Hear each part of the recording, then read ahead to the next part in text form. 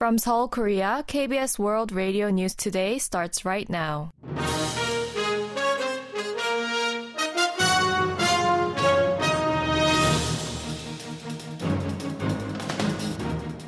On today's broadcast, President Yoon Suk-yeol lays out his plans for the year 2024, pledging to continue structural reforms of labor, pension, and education to revitalize the Korean economy facing a population decline. North Korean leader Kim Jong-un reaffirms his nuclear ambitions at a major year-end party meeting, saying that strengthening the country's nuclear arsenal is the top policy priority for 2024. The South Korean economy is forecast to grow by an average of 2% in 2024, according to local think tanks. This is KBS World Radio News. I'm Daniel Choi.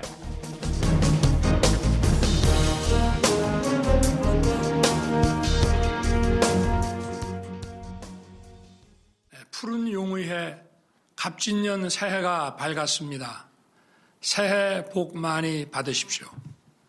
In a nationally televised New Year's address on Monday, President Yoon Suk-yeol said that his government will continue pushing for structural reforms in labor, pension, and education.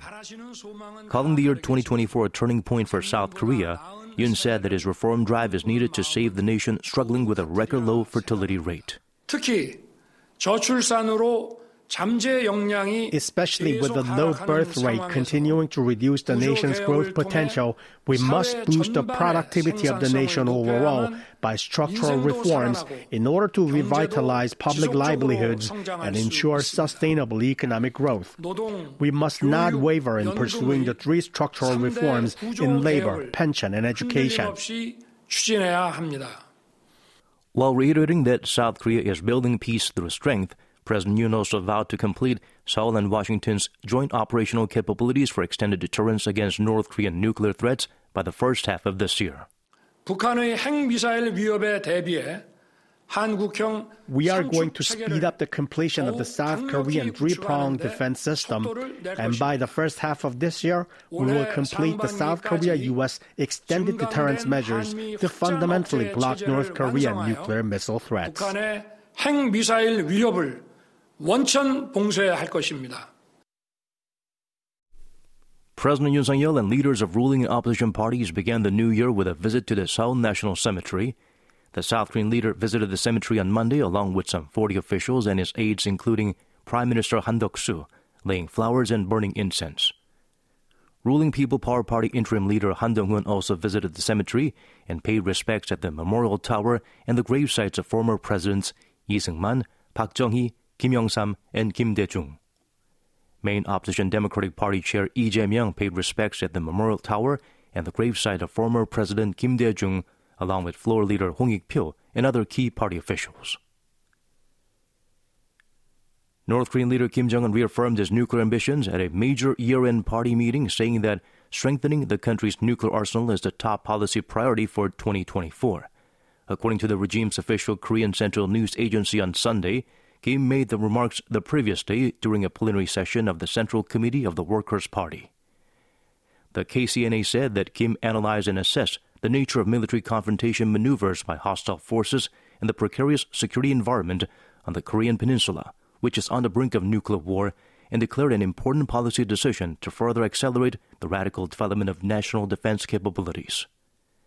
Kim reportedly said that the United States has been posing various types of military threats to North Korea, driving the peninsula into a more unpredictable and dangerous situation. South Korea begins its 2-year term as a non-permanent member of the United Nations Security Council on Monday. It is the third time South Korea is serving on the council as one of 10 elected members after 1996 and 2013. UNSC non-permanent members are guaranteed the same status as permanent members, except for veto power, and have the right to convene meetings when they serve as chair. The government plans to utilize this authority to raise global awareness of North Korean provocations and human rights violations and lead the council to respond to cybersecurity and other issues. Seoul's foreign ministry noted the growing role of non-permanent members amid conflicts among the permanent members, saying that it is becoming important for non-permanent members to persuade their permanent counterparts and find a breakthrough.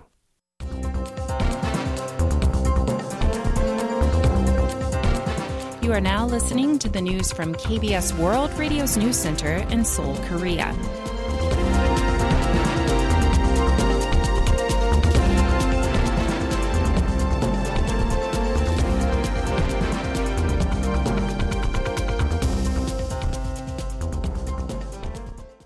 The Korean economy is forecast to grow by an average of 2% in 2024. According to the financial industry, the average outlook for the South Korean economy by 20 local and international think tanks and securities firms was 2%. The state-run Korea Development Institute and the Korea Institute for Industrial Economics and Trade projected the economy to grow 2.2% and 2% respectively for 2024, similar to a recent outlook of 2.1% by the Bank of Korea. The KDI said that domestic consumption is expected to slow down, but exports are likely to see a modest recovery. The International Monetary Fund, the Asia Development Bank, and the Organization for Economic Cooperation and Development presented an average outlook of 2.2%. The head of the Bank of Korea has stressed the need to thoroughly prepare for possible financial instability as the government continues to tighten its fiscal policy.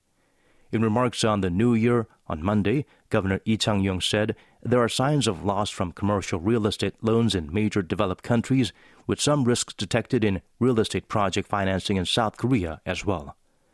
Citing those risks, the BOK chief advised caution in order to prevent credit risks from expanding from a weak sector of the economy. The governor said that in order to strengthen the liquidity safety net in the financial system in case of emergency, the BOK decided to allow financial institutions to use their bonds to borrow money from the central bank, adding the BOK will swiftly produce a detailed plan to implement the move.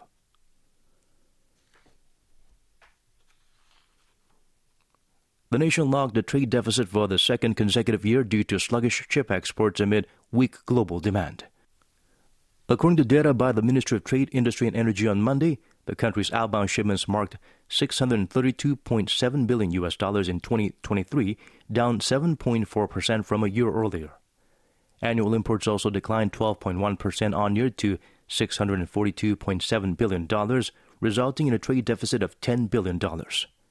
For the month of December, exports increased 5.1% on-year to $57.6 billion, expanding for the third consecutive month to hit a 17-month high. South Korea's car exports to the United States surpassed 1 million units for the first time in 8 years. According to the Korea Automobile Manufacturers Association on Sunday, 1,172,612 Korean vehicles were shipped to the United States during the first 11 months of 2023. This marks the largest figure since South Korea advanced into the U.S. market with Hyundai's Excel in 1986. The overall figure for the entire year is likely to rise further if the data for December is included. Exports of South Korean automobiles exceeded the 1 million mark for the first time since 2015, when it was 1,066,164. Shipments peaked that year and declined to about 964,000 in 2016.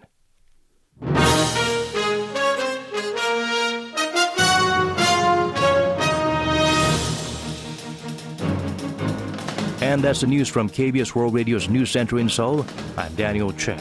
You can also catch our news from our website at world.kbs.co.kr.